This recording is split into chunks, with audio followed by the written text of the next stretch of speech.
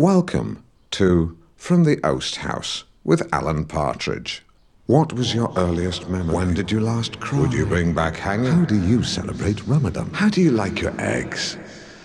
Hello, I'm Alan Partridge. The answers to that soundscape of questions are looking at a kite when I lost my best scarf, yes, eat poppadoms at home, and cuddled. The soundscape was designed to convey the idea of me, Alan Partridge, being asked questions. A sonic collage of random queries. While the soundscape was performed, executed and produced by me, the grunt work was carried out by trainee sound engineer Toby Meaber, the son of the late voiceover artist John Meaber. And I'm sure Toby's mother won't mind me saying this, but she called and said, Toby's trying to get into sound engineering, but he's not been able to find any work. Have you got anything for him? And I felt I owed it to John to help the kid out. And I have to say he did a fine job. He was polite, he bought and brought biscuits, was punctual, and had a real passion for both sound and the engineering of that sound. We had a couple of teething problems. I had to bawl him out a couple of times, tell him his dad would be ashamed of him. But the details of those incidents shall remain between me and Toby, though I wouldn't be surprised if he also told his mum. He seemed like the type. And besides, once our issues had been aired and a quick hug enjoyed, we got on like a house on fire. And I've got to say, it was Tobes who pitched the soundscape idea to me. And while the concept was a bit confusing to me at first, his enthusiasm, combined with the sheer volume at which he was talking, soon won me over. Looking back, I think it's fair to say it didn't quite work, but if you don't try, you'll never know. I won't be doing it again, but at least I can say I gave it a go. Generally, I think new ideas are bad, but Toby was sad about his dad, and I thought if the poor lad wants a soundscape, let him have a soundscape. I'm Alan Partridge. This is my podcast. From the Oast House.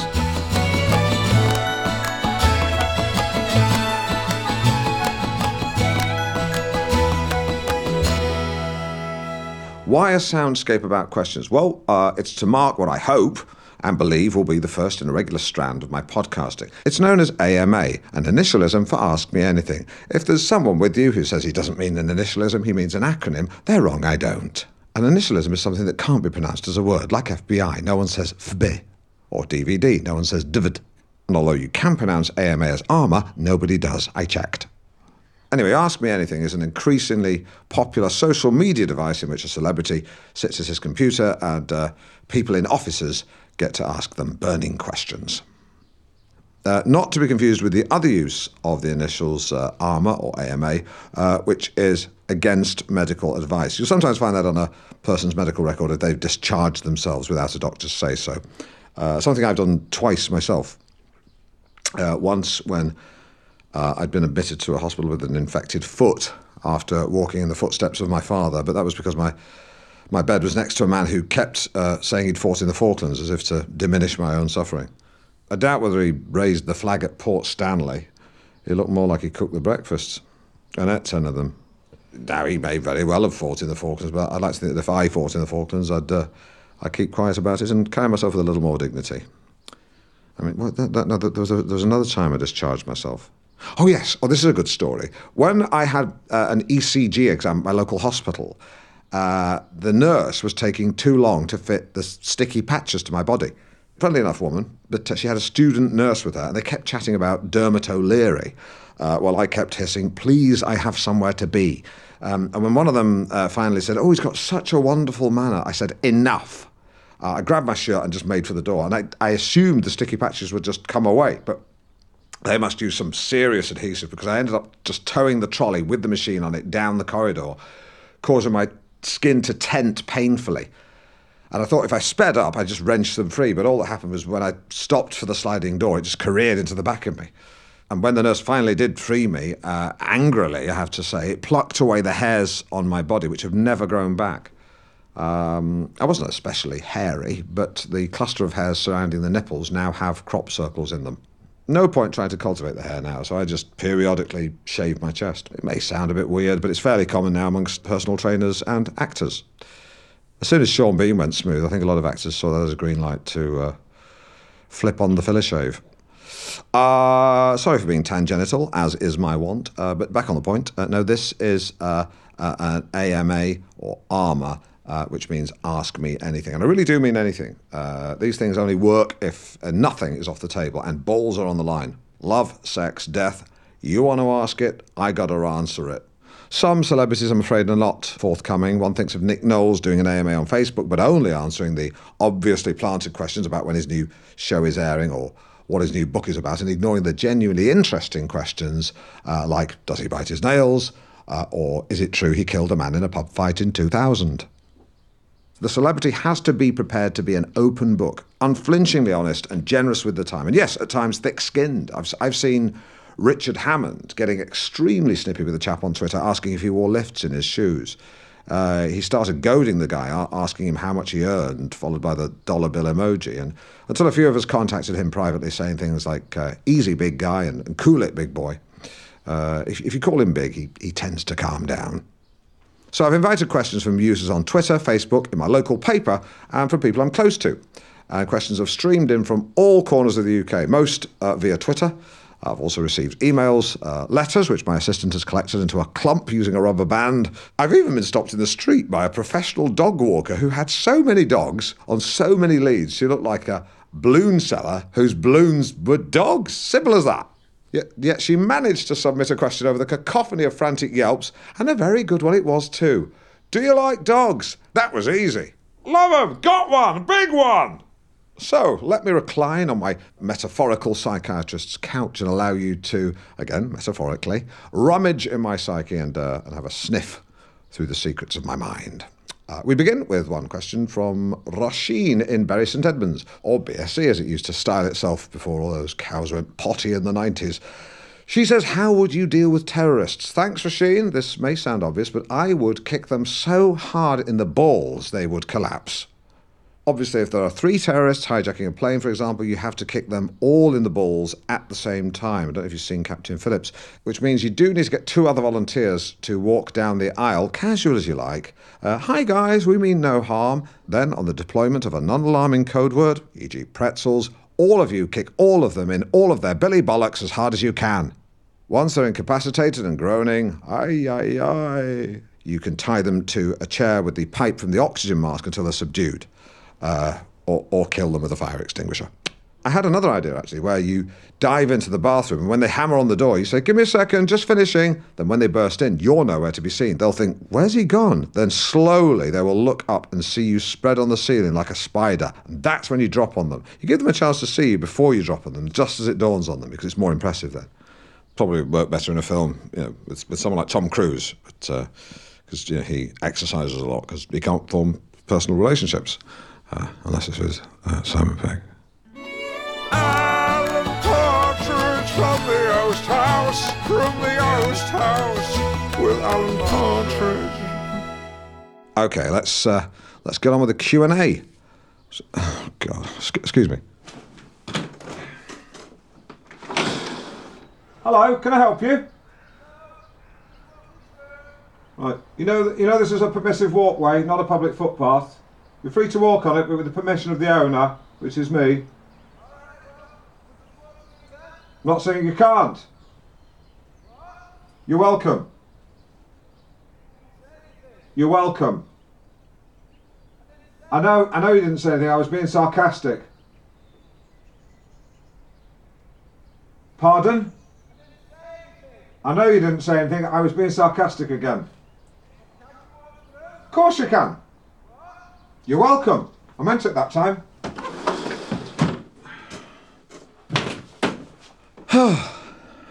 Sorry about that.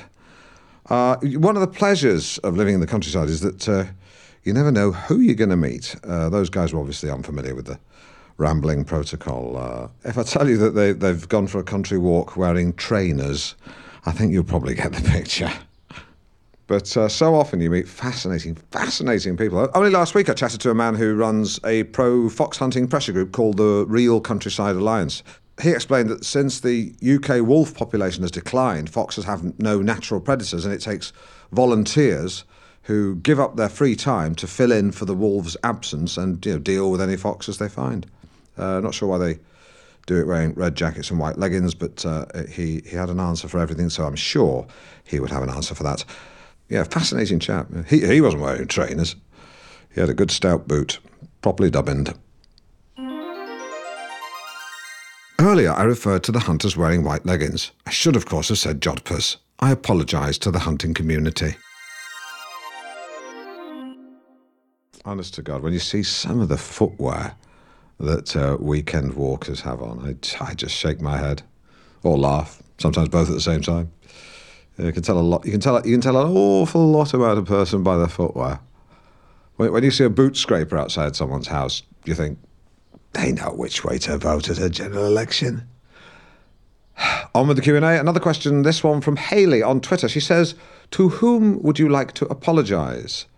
Well, Hayley, I'm not much of an apologiser.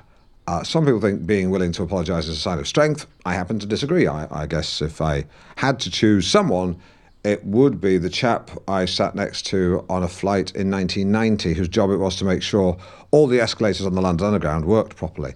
And to my eternal shame at the time, I thought that sounded boring. So I did a fake yawn and pretended to fall asleep, waited for a while, then opened one eye and squinted at him to check he wasn't still looking at me. Unfortunately, he was, and he looked quite hurt. I think it didn't help that I'm not very good at fake yawns. Listen. Yeah. See? It sounds like Tarzan. When I thought about it later, I did feel some regret, partly about my rudeness, but mainly because I missed out on learning about what actually sounds like a fascinating career. After all, where would we be without escalators? Moving people forwards and upwards, or forwards and downwards all day long, without fuss or fanfare. The unsung heroes of the modern metropolis. So, to that man, whoever he is, wherever he is, if he's still here, if he's still a man, I say sorry. If he felt offended by my fake sleep. On Twitter, Harold911 says, Alan, where get shoes? Which I think means, Alan, where did you get your shoes? I'm not sure which shoes you're referring to. I have a compartmentalised shoe section in my wardrobe. Very efficient use of space, like a slave ship. And it's full of shoes. I'm talking loafer, brogue, moccasin, beige Timberland before I discovered it was akin to having keys hanging from your belt. Boat shoe, plimsoll for squash, moccasin, slip-on dress shoe, and brown junkie hiker. There are others, but that's for me to know. An emailed question from Paul in Throop. Throop? Surely that's made up. Throop. God, there is a Throop in Dorchester.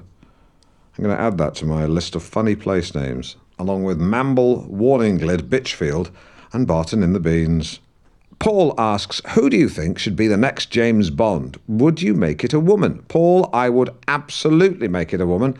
I'm not sure you can be that prickly about accurately casting the role of a quintessential Englishman when you've already given it to a Scottish chap. Sean Connery did his best, no question, but when he orders a martini, he sounds like someone asking for coins by a cash machine. No, the accuracy ship has sailed, and if a woman wants to swim after it, chuck her in and let her. But in all seriousness, and this is as good a time as any, how about this for the next Bond? Rather than giving it to a lady or a black guy, my idea, which no one has mooted, is to split James Bond into two characters. Idris Elba is Jack James, and Tom Hiddleston is Brian Bond. Together they are James and Bond, former spies who set up a sci-fi detective agency located at 007 Lower Regent Street. As actors, they both bring different things to the table. Obviously, you couldn't imagine Hiddleston genuinely having a fight with someone or being good at running. Likewise, Elba is going to be given short shrift at a private members club for old Etonians, but together they can be a pretty formidable duo. The genius of it is if you don't like Idris Elba, you've got Tom Hiddleston. If you don't like Tom Hiddleston, you've got Idris Elba. If you don't like Idris Elba or Tom Hiddleston, then I'm afraid you're shit out of luck because that is the spine of my idea. In the first movie, and remember it's taking a more sci-fi direction, they have to go on a mission inside the internet.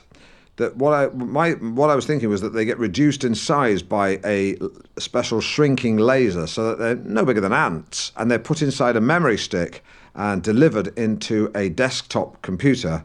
Then they're away. They're in the internet and end up doing battle physically with a computer virus, because that's the thing about sci-fi ideas that really work. You have to obey the rules of logic. They can't just walk onto the internet. So Elba and Hiddleston would walk inside a memory stick that to them would look about the size of a shipping container. And their mission would be to find and do battle with an internet virus who I think would look a bit like stormtroopers from Star Wars. I've not worked out the details, but there's definitely something there. Elba, Hiddleston, together at last, as James and Bond in Firewall. License to Kill, malware. I mean, it's silly. It's some people think it's silly. I don't. It's definitely worth exploring. Another question. Where are you going on holiday? Good question. I was hoping to take 6 months out and traverse the entire continent of Africa. Not north to south or east to west, but diagonally. And I was going to do it in a Land Rover, fully kitted out, satellite phone, and a tent on top so lions can't get you. In the end, an expert said I probably wasn't experienced enough to go, so instead I changed plan and decided to do a fortnight in the Peak District in an RP Rebel sport home camper van and just do loads and loads of zip wiring at Go Ape. People who read The Guardian laugh at that, but secretly they'd like to do it. They're not doing it, and I am, so I win. Me facts. Facts about me. Hello, Alan Partridge here. People often say to me, Alan, have you ever been to Northern Ireland? I have never been to Northern Ireland.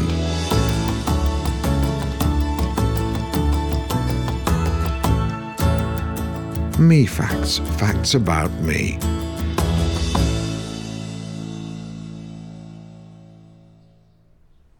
Nothing else happening on Twitter. That's a shame. But it's fine. Shame but fine. Shame but fine. What else? I've got the questions that my assistant has collated from my mailbag, which she's jotted down for me. First one says, have I been involved in an accident that wasn't my fault? Yes, I have. Yes, loads of times. Would you like to earn pounds from home?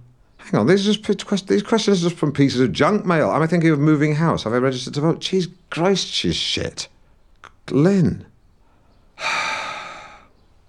Is that a last of them? Any more questions? All right, not that I can see.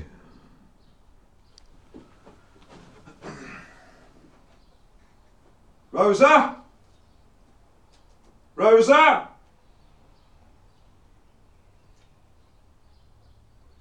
Rosa? Yes, Mr. Partridge. Rosa, is there any sort of question that you'd like to ask me? Yes, It's all right. Go on. please give me more money. More money? No. I mean, ask a question about me. No, thank you. No, okay. God's sake. Oh, it's not really a job description. Here we go. Tweet from someone calling themselves a friend. It says, he sent a whole list. How many wing mirrors have you hit in your car recently? Why do you still iron a crease into your trousers when no one else does? Why do you wash your own car? Why did you have a different hairstyle when Pat Farrell went mad with a gun at North Norfolk Digital in 2013? Why do you make sure you keep your hair dry in swimming pools by only doing the breaststroke? Okay. This is from my long-time internet troll, High Noon. Got his fingerprints all over this, right down to the unnecessary space before a comma. I should know you try to hijack proceedings. There's more. Why do you always smell of E45 cream to people who sit next to you on the train? Oh my God, that sends a chill down my spine. He's either sat beside me or knows someone who has, because I can't deny that. Do you still park in disabled parking spaces at the supermarket? Okay, I did that once. Because it was an emergency, I needed to get a mobile charger, and I was in and out in less than half an hour. Yeah, it was about, 45 minutes. I needed to see a selection. It was a Sunday. Disabled people don't shop on Sundays. Why did you drop your Norwich accent if you're so proud of being from Norfolk? Yeah, very good. It's none of your business. Don't have to answer myself to you, but I will explain that. If you knew the first thing about broadcasting, you'd know that in the 80s, the Norfolk accent flew in the face of just about every BBC pronunciation guideline you could think of. Everything was analogue then. Speakers fuzzed and crackled. You either spoke clearly or you didn't get to speak at all. A fledgling broadcaster with a Norfolk accent was just not going to cut it. When I left Hospital Radio for the Our Price in-store gig, which was syndicated throughout record stores nationwide, I was exposed to a national audience for the first time. On my first day, my manager sat me down and explained to me in no uncertain terms that the Norfolk accent was a millstone for a broadcaster, and I had to change the way I spoke. He said, dump it or fling your hook, and my hook was going to remain distinctly unflung. I went down to London and started hanging around in cafes near Broadcasting House. Over what felt like hundreds of nights, I systematically dismantled my accent and rebuilt it from the ground up. In much the same way that you could rebuild a classic car, like Chitty Chitty Bang Bang. I didn't turn it back into a racer. I made it into a weird boat flying car that could take kids. That's effectively, it's a bad analogy, but that's the way I made my accent work. You know, I made it better, stronger, faster than it was before. Like the $6 Million Man, that's better. So don't talk to me about dropping the Norwich accent. You don't know the first fucking thing about the Norwich accent, do you, huh? Do you know that it suffers from a lilting cadence, a clumsy rhythm born from the tendency to lengthen stressed vowels? No, didn't think so. Or that Norfolk speakers have developed a foot-strut split, where the vowels in foot and strut have separated so far that the O in the strut has mutated into a centralised mid-back unrounded vowel. And that's before we even get to the yod dropping. And do you even know what yod dropping is? Of course you don't. It's an idiosyncrasy common in Anglian and American dialects that sees the speaker drop the y sound after certain consonants, so they end up saying music instead of music and tune instead of tune. People think Bernard Matthews described his Turkish as beautiful as some sort of marketing tool. It wasn't. The guy was cripplingly self-conscious about it. I sat with Bernard, arm round his shoulder, more times than I care to mention, saying beautiful every time he said beautiful. Beautiful, beautiful, beautiful, beautiful, beautiful, beautiful, beautiful, beautiful, beautiful. It's beautiful, Bernard! Until he broke down and wept, saying, I keep trying, but it's just futile. Good man. I miss him. He was kind. Unless you were a turkey, in which case he was the angel of death. Bernard was lucky. He got away with having a Norfolk accent because people adored his ability to produce such stunningly affordable turkeys, or product with turkey, chicken, or farm fowl content. But a young broadcaster trying to get ahead of his peers sounding like that, I wouldn't have stood a chance. So don't accuse me of dropping my accent. How about I wrap up this episode in a broad Norfolk accent, see if you like it? Well, it's all the time for John's Dash Break for another podcast. Goodbye. No, I didn't think so. Think that's exaggerated? Try taking a walk around Norwich Market on a Tuesday morning. I'm sorry about that. I got very het up. I'm sorry. Goodbye. Alan Partridge from the Oast House. Alan Partridge from the Oast House. From the Oast House. With Alan Partridge from the Oast House. With Alan Partridge. Alan Partridge from the Oast House. Alan Partridge from the Oast House. From the Oast House. With Alan Partridge from the Oast House. With Alan Partridge.